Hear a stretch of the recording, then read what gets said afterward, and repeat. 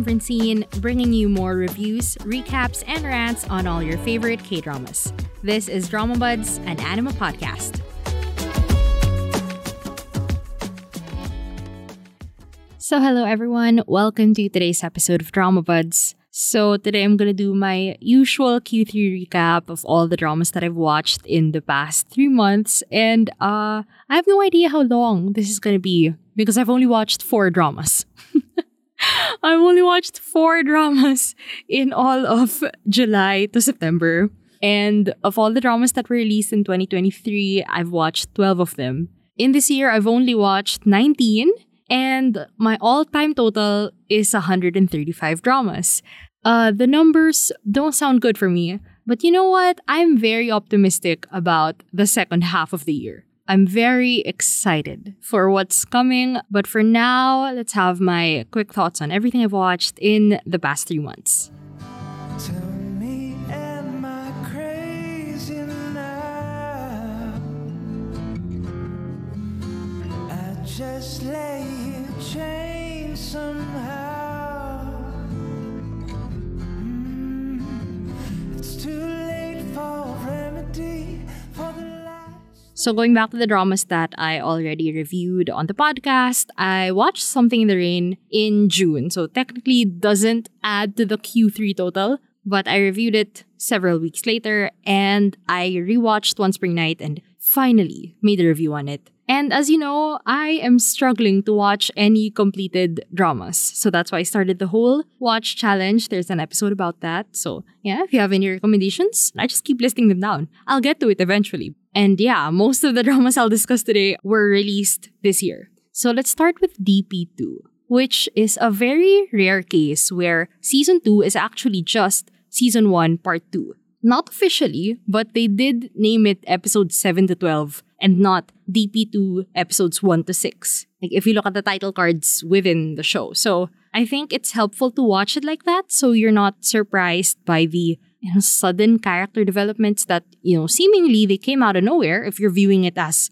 Season 2 alone. But if you're viewing it as a continuation of their character arcs from Season 1, that makes more sense. The pros and cons of that, I would say it's great for An Jun-ho, for Jong Hae-in's character, because he really embodied the theme of the show. He completed that arc. He's not anymore a bystander to abuse. He spoke up and he did what he could to make sure that people do something about the abuse in the military. So great for him because he has really a complete character arc from Season 1 to 2, but it's not great for the new characters who I think couldn't be fleshed out as much. Like So-eun, Kim Ji-yeon's character, she jumped from, one side to the other. And although, of course, you could infer, why she was never really loyal to Gu Ja-woon in the first place and why she went against him so easily when she was initially just shown as his lackey, as his spokesperson. You never saw that. You never really saw their dynamic. They were just introduced as if you were meant to know them all this time, which, no.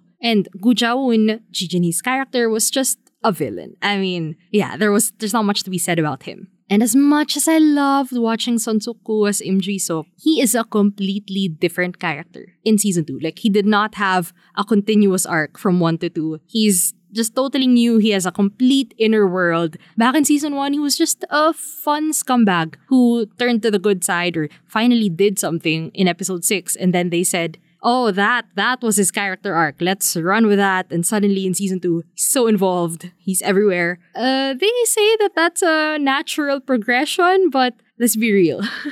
Let's be real. They added a lot more Im Ji-seok and made him actually important. Even though in Season 1, he was kind of just there to mess around with them. Talking about the theme of the show, the theme and message changed from just, pointing at everything that's bad about the military and the culture of violence that's normalized within the military. And now in Season 2, they're demanding accountability from the higher-ups, from this institution that just turns a blind eye to everything and covers up everything that they know is happening among the soldiers. They know this is the culture. And yet, it's so normal, everyone goes through it, and the institution and the higher-ups themselves don't care enough to step in and prevent these extreme, mass shootings and bringing out grenades, they don't prevent that from happening. And someone needs to take accountability instead of saying, oh, there are just some wild, violent people out there who would do that. No, they did that because they couldn't ask for any help because no one would help them, because it's supposed to be normal, because this is what is acceptable in the military. So I think still good message. Have not lost sight of that. I'm good. I'm satisfied in that aspect. Basing it off my per episode ratings, I really disliked the melodrama in episode 2. Because in season 1, that was built up from episode 1 and it culminated in the showdown in episode 6. But in season 2, we started immediately with the melodrama from that season 1 cliffhanger. And I cringed at how melodramatic it was and how inefficient the soldiers were. And then, introducing Han Hoyol with mutism kind of rubbed me the wrong way. And that was easily just thrown aside like it never happened right after he had the big emotional moment to get over it. I didn't like that. But in terms of Han Hoyol, I liked that we addressed his trauma with knives, which was very briefly hinted at in season 1. So I'm glad we got the full backstory for that. Episode 3 with Nina, so good. So heartbreaking, so well done, but in the grand scheme of the season, it was completely removed from everything that was happening. And I think it would have fit better in season 1 when they had a lot more of those disconnected episodes and cases just pointing at something within the military system or within that culture. Because episodes 1 and 2 were, about the cliffhanger from season 1, and then episode 3 was just a complete jump, bringing us back to the old rhythm of their cases. And then 4 was also kind of disconnected, but I think it kind of led to episodes 5 and 6, if I'm right. I don't know. I kind of forgot. I enjoyed episode 4 and 5, and I rated the finale at 10 out of 10 because I loved the bittersweetness of everything. The rage we felt at seeing Wang Jiangsu, the bully from season 1, living a normal life as a college student, as if he didn't do all of that, right? And also, I felt the relief at seeing Cho Suk-bong alive and knowing that Junho's efforts were worth something, at least, right? If Jiangsu can go out and have a normal life, Suk-bong's still alive. He's here, and he'll have the chance to live a normal life as well, instead of just dying for nothing. For that guy to live normally and happily as if he's done nothing wrong. And I felt sad for Junho, who didn't have Hoyol and what's his name? Kim Song-hyun's character anymore. At least he had that. At least he had the assurance that his efforts were worth something. Overall, 8.5 out of 10. I lowered my rating a little bit. I thought it would be a 9. I think it's an 8.5. Yeah, I would not put it at 9 because season 1 was a 9 to me. I don't think they're at the same level in that way. Moving on, Not Others. So from now on, I'm gonna use this drama as my litmus test or as a litmus test on whether or not people can actually handle flawed female characters who are not in, let's say, genres that force them to be that way for extreme reasons. Like if you're a tough lawyer, a tough cop, or a prosecutor, or you live in a historical time where you have to be tough and you have to be cold for whatever reason. Like if you're just living a very normal life, and, you're not facing extreme situations where you have to fight back and be cruel and be mean or whatever and be selfish for reasons that are justifiable for survival or because of trauma. If you're just a normal person living a normal life, a relatively decent life, I've just noticed that people are less forgiving to actual flaws. Because it's true that we do need to see more flawed female characters, but I don't think that people actually want that. They say they want that, but when they get it, they'll find them annoying or selfish or immature, right? You have to ask yourself, do you really want female characters who can be immature and selfish and don't always communicate everything perfectly, but are ultimately not bad people? Like, can you actually stand by the opinion that no, they're not bad people and accept that they're not treated like bad people by the narrative? I really like Not Others because Unmi is not punished for being the way that she is, for having a personality. And she's not forced to be a saint on earth, and turned into a saint on earth through character development by throwing so many things at her and beating her down until she's forced to be a kind angel, pure soul, so understanding, so self-sacrificing, all of that. Also, an added layer on that, I love how this drama really challenges like the mile-high expectations we have on mothers and how they're expected to sacrifice everything and lose their personalities and desires for the sake of their children. And this drama says no. Unmi's gonna have a personality. She's gonna be fun. She's gonna treat herself like a free woman because she is. And it's not gonna vilify or punish her for that. And I don't think that's a bad thing. As I said in my currently watching episode from last month, I found this drama so refreshing because it treated the mother and the daughter as adults who acted like adults and treated each other like friends. The whole show is about choosing your family and how blood doesn't automatically make you family. And I don't know, my thoughts since, my currently watching episode, they haven't really changed. So listen to that. I've basically said everything I want to say there. I like the ending where the mother and the daughter were both backpacking but were going their separate ways. I really loved how Unmi, the mom, she realized that she had to let her daughter go, right? That the next step to treating her like an adult and a friend is being able to let her go and letting her live her life. And also, Unmi can do that. It's not a perfect show. There are definitely a lot of things to criticize. The neighborhood murder revenge plot wasn't very well done and didn't really lead to much. When the murder guy finally got to Unmi and finally hurt her, that didn't magically turn her into a saint who's like so grateful for her life and for the second chance that she's been given despite all the danger. And she just wants to atone for everything she's done. I'm sorry. I think I'm a little bit annoyed at the tone that people take when talking about the show. Because I feel like they were expecting some magical character development, right? A lot of people were waiting for that, she'll finally stop being immature and selfish and only thinking about herself. And I don't know. I wasn't expecting that to happen at all. And so I agree that the murder subplot was unnecessary, like in general. But to say that it's unnecessary because it didn't lead to her becoming, finally, a saint on earth, a responsible, kind, calm mother as she should be. I think that is the tone that annoys me the most. But yeah, as I'm saying, the big catalyst for her change was not gonna happen because this drama wasn't treating her as a bad person for her personality. And once again, I don't think that is a flaw on the drama's part. I don't think that's such a bad thing. I have nothing to say about Jinhee and Jaewon because I like them and I didn't mind the slow burn. I didn't mind the very few couple moments that we got at the end. Like, guys, I enjoy barely getting what I want, okay? I enjoy barely having it. I'd rather have just so little of it that's precious to me instead of getting sick of them by the end. Anyway, Not Others is a drama for the girlies with codependent mommy issues who love each other too much.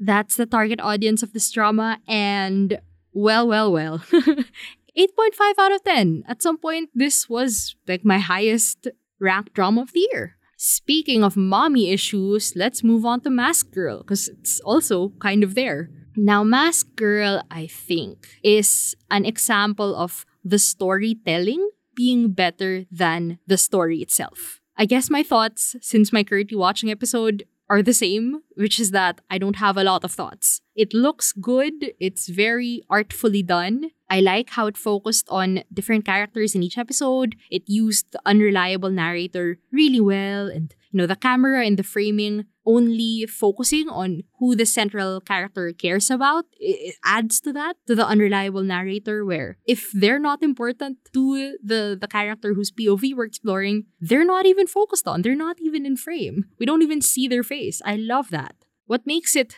really different is that it's not the typical, protagonist getting her revenge kind of storyline. It's actually barely about the protagonist, Kim Mo-mi, and more about Mask Girl, the idea, the story of Mask Girl, and how different people, see her and view her and have stories about her. And we only see bits and pieces of that entire story. First episode was 10 out of 10, but it slowly got more boring. I'm still glad that I stuck to it because I did appreciate the themes on lookism in Korea, right? A very beauty-focused culture, as we can clearly see in the entertainment industries that we're invested in. Yeah, obviously. I liked the nature versus nurture discussion, right? That even if it was the nature of Momi and Mimo to be ugly in Korea standards, Momi wanted to raise her daughter so that she would never feel ugly. She would never want her daughter to hear those words from her. But that opportunity wasn't given to her. And I also really like how this was not actually a revenge story, right? Because Momi didn't want revenge. She just wanted to be able to pursue her dream in any way. And she wanted to raise her daughter with love. Yeah, with not feeling ugly because she was never going to hear that from her mother. But revenge robbed her of that opportunity. So in rating this, the actual average of my per episode ratings was 8. But I lowered it to 7 out of 10 because I couldn't watch it continuously and I didn't feel the need to. Even if I'm sure this is a very good binge show, I didn't feel the need. So I think I should lower that rating just a little bit. And lastly, I watched Moving. And I'm gonna do a full review episode. Like, I have to give it that. Because this is finally, a 10 out of 10 drama this year. Finally! My God! It's joining the ranks of Hospital Playlist, Missing, My Mister, Dear My Friends, and My Liberation Notes. Imagine that. What a lineup. Without even scratching the surface of what I want to say, Moving really pushed the limits of what a superhero K-drama could be, right? It was so deeply rooted in love and family and fighting for the people who matter to you, not just, lofty ideals like heroism and nationalism and honor and doing the right thing for the right reasons for the good of the people because only you have the capability of saving all those lives, yada yada yada. Yes, it's a Disney production, but thankfully, those themes didn't make their way into this. It never lost sight of who the real bad guys were. And I was just floored at their ability to humanize characters that easily would have been the stereotypical baddies in any other drama. It's just a 10 out of 10. Give me some time to write a good, detailed review for this one. Confess to you, my lovely lover, you are the one I've been dreaming of. Confess to you, my heart finds solace.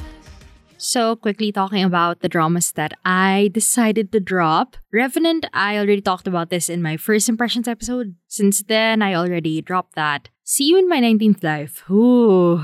In my first impressions episode, I said that I would finish this because I thought, I can't imagine it becoming bad. Well. In one episode, it became bad. Episode 7 really nosedived in quality and investment for me. And I realized in episode 9 that I was just waiting for spoilers on Twitter to find out what would happen. And I didn't want to actually put the episode on and watch it myself. So yeah, that's a drop for me. Very disappointing. Maybe I'll read the webtoon. I'm very curious. Because everyone says it's a really, really good webtoon. Now, King the Land, I dropped in 11 episodes. Here's what you're not gonna hear from me, okay? You are not going to hear me attack it for being exactly as what was advertised, right? I applaud how it really committed to being a rom-com with no conflict whatsoever.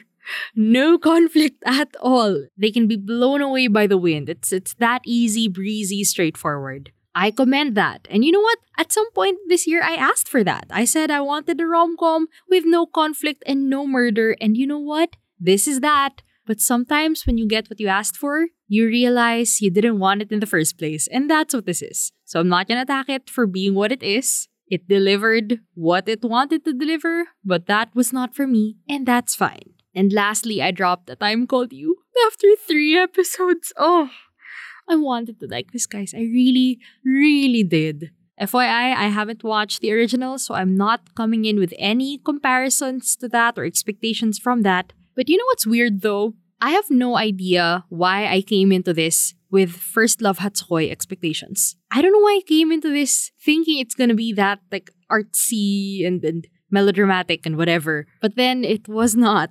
And the directing was very, it was very standard TVN Saturday Sunday drama. I don't know, it looked exactly like See You in My 19th Life to me. It's not bad, right? But it's just, well, fine. In some aspects, it was kind of bad. It's kind of very, tight shot here, tight shot there, zoom out, tight shot here again. I can't explain it. I just didn't like it. Very disappointed at the My Country, the New Age PD here. And the writing though, bugged me because it was so straightforward. You know what I mean? It was just saying everything out there. And like, I want to dig for some nuance, you know? I want to dig for some meaning here. I want to figure some things out for myself, but you're saying everything that you're thinking and feeling, then, you know what I mean? For example, that scene when Junhee was crying at the dining table and she was seeing Yeonjun beside her and saying like, if you were just gonna leave me, why did you come into my life in the first place? Crying, crying, crying, sobbing, sobbing. And that entire scene, I was cringing while watching it because I didn't develop enough emotional attachment, I guess, to be able to watch her like wailing like that and also feel her pain and understand that this is like a really painful emotional experience for her. And instead I was just cringing because I was reading the subtitles and I was watching her say it, but I didn't feel it. I think I got halfway through episode 4, which, you know, usually I give dramas 4 episodes to convince me to stay, but I couldn't do it. I couldn't do it anymore. If I watched one more scene where they were just laying everything out there, I think my head was gonna explode. So, yep, tuned out. I have no full opinion on that. Maybe I'll watch the original. We'll see. I don't know. And I'm currently watching, not a lot actually. I'm currently watching Salon de Nabi. I started this for my watch challenge and now I'm on episode 7. Super charming, very scattered storytelling. Usually, I like it when it's super focused, but in this case, I knew what I was walking into. It's been a while since I had like an easy breezy slice of life, you know, workplace slice of life, focusing on their individual lives and their relationships with each other. Very charming. I'll save most of my thoughts for my first impressions episode. That's coming sometime next month. And I'm also watching Arthdal Chronicles, Season 2, The Sword of Aramun. Currently on episode 3, and I'm gonna make a first impressions episode on the first 6 episodes. Now, episode 1 was kind of a letdown, but episode 2 brought my faith back in the writers and, you know, the character arcs that I now saw they were continuing from S1. Because I was afraid in the first episode that, oh no, it's just gonna be a simple power struggles drama. They're just gonna fight each other and scheme, and I wanted, what about Tagon and his desire to be loved, his desire to be a king and to be accepted by the people because he's always felt like an outcast because he's an igutu. You know, what about him and Daelha? And, you know, didn't they love each other? Weren't they so passionate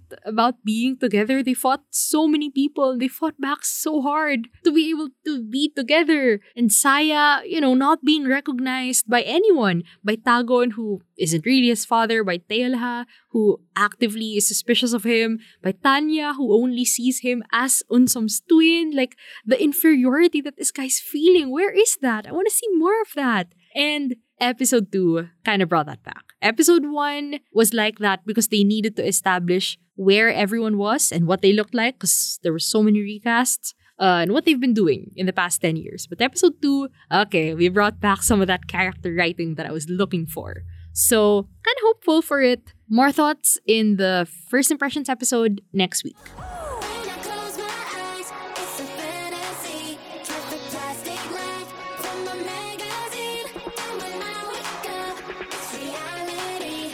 I can have it all. Make my body dreams. So hopefully, quickly, I'm gonna go through all the other media, the non-K-drama media that I've watched. First up, we have The Bear on Disney Plus or Hulu. And season 1 of The Bear is top-tier stress television. Do you ever just want to watch something stressful because it's their stress, not yours, not your real-life stress that you have to deal with on your own? Yeah, that's what I felt about season 1. It's just a lot of yelling and people being so resistant to change and uncovering, you know, bits and pieces of a dysfunctional family, both like the literal family and the family of these cooks in this restaurant. And then season 2 is all about tearing that down and starting anew. And if season 1 was stress television, season 2 gets into the characters. And you know how I love it when we get into the characters and you make me care about, you know, these cooks and these side characters who are now given an entire episode to just be a real living human being.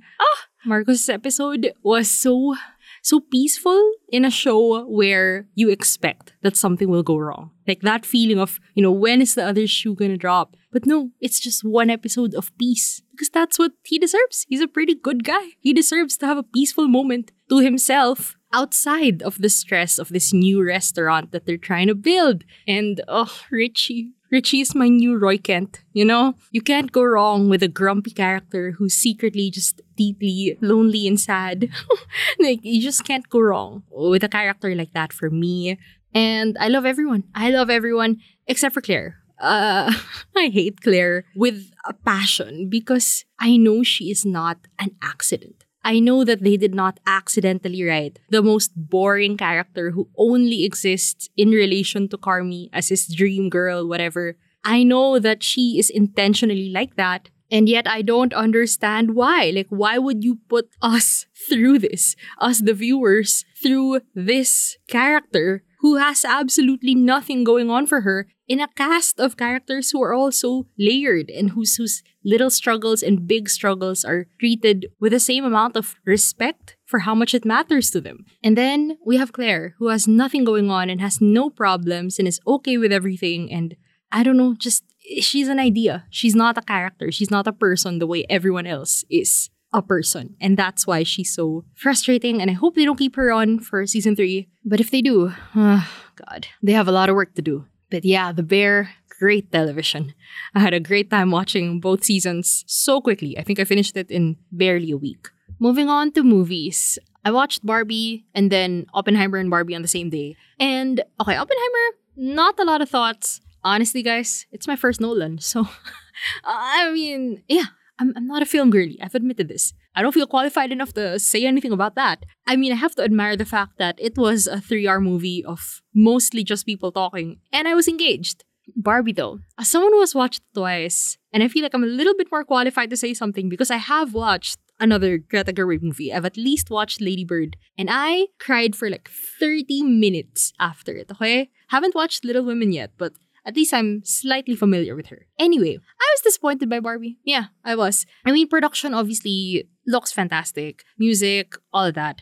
Okay, let's dissect this on theme, character, plot. So theme-wise, of course, I like all the themes. I agree with all the themes. I won't really knock it for being Feminism 101 because, it's Barbie's introduction to the world outside of the perfect matriarchy in Barbie land. And honest to God, a lot of people need Feminism 101. I've seen all this stuff in Tumblr circa 2014, but other people have not. So that's fine. I won't knock it for that. Then Ken's whole shtick about, discovering the patriarchy in the real world and trying to make an imitation of it in Barbie land. And the thought that any society with one gender that's more powerful than the other and treats the other gender as if they're, second-class citizens. Of course, whether that's a patriarchy, whether that's a matriarchy, if it leaves, the second gender, quote-unquote, feeling like they are less of a person because of that, it's not good. Yeah. And then that's what Ken was going through. That he wasn't his own person without the validation from Barbie. And that's often how women feel in the real world. They're not seen as real people without the validation of men.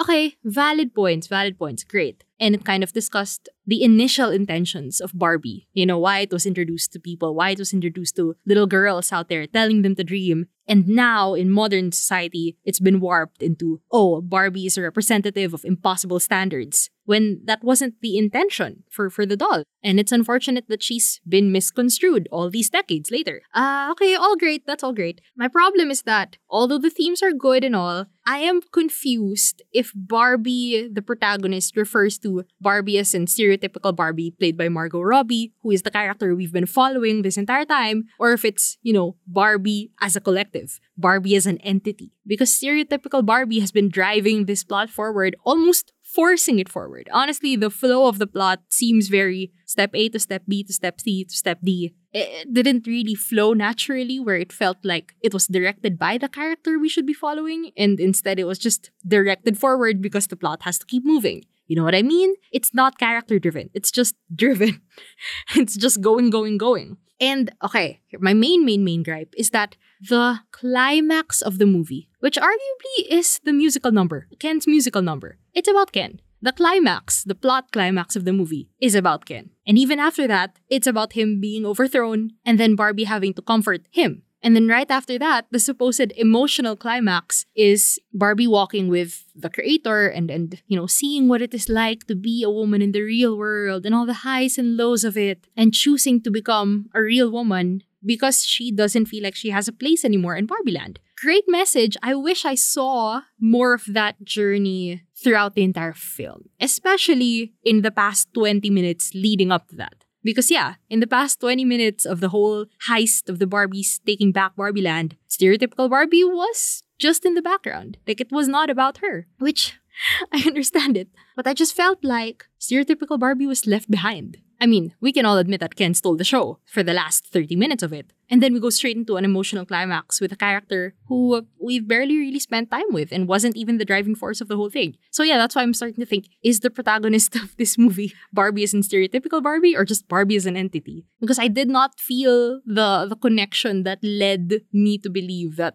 that's why she would choose to be in the real world instead of staying as a Barbie. I don't know if I'm explaining that well.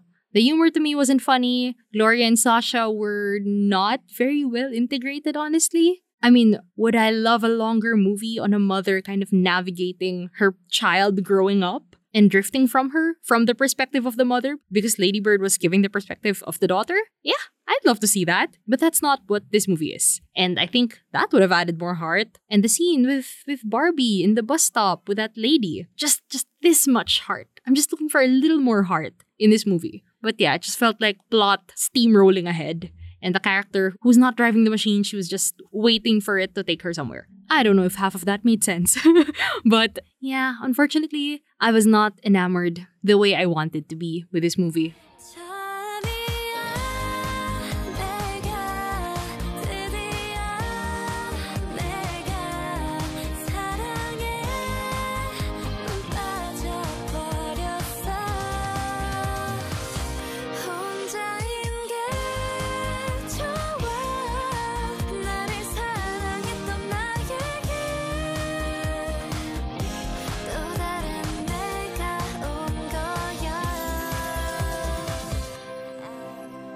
So that's it for me today. So what's in my top 10 for 2023? So far, number 10, Something in the Rain. Number 9, Dream High. Number 8, Recipe for Farewell. Number 7, Call It Love. Number 6, Dr. Cha. Number 5, The Good Bad Mother. Number 4, DP2. Number 3, Not Others. Number 2, Currently My Dearest. And number 1, Moving. Have you noticed that 4 of these aired in the last month or 2? Exactly. That's exactly what I'm trying to say. Things are looking up. I have faith. And so far, the things that I'm looking forward to are, of course, part 2 of My Dearest. As of now, Twinkling Watermelon hasn't aired yet. So I'm excited for that. Hopefully, I like it later. Surprisingly, I'm interested in Strong Woman Kang Namsoon. Even I'm surprised. Okay, even I'm surprised that I'm interested in it. I'm also, for some reason, tuned into A Good Day to Be a Dog. I mean, it might be fun. I won't knock it. My expectations are low. I'm here for a good time. And just recently, they're starting to promote Castaway Divas. So, yay! Super excited for that. Fingers crossed, hoping for the best. And also Duna, the one with Suzy and Yang Sejong, the Netflix drama. So excited. I'm so excited. See? This is the energy I've been waiting for. And we'll see if I end up liking or even watching any of these. But I'm more optimistic than usual. So thank you so much for listening, and I will see you soon.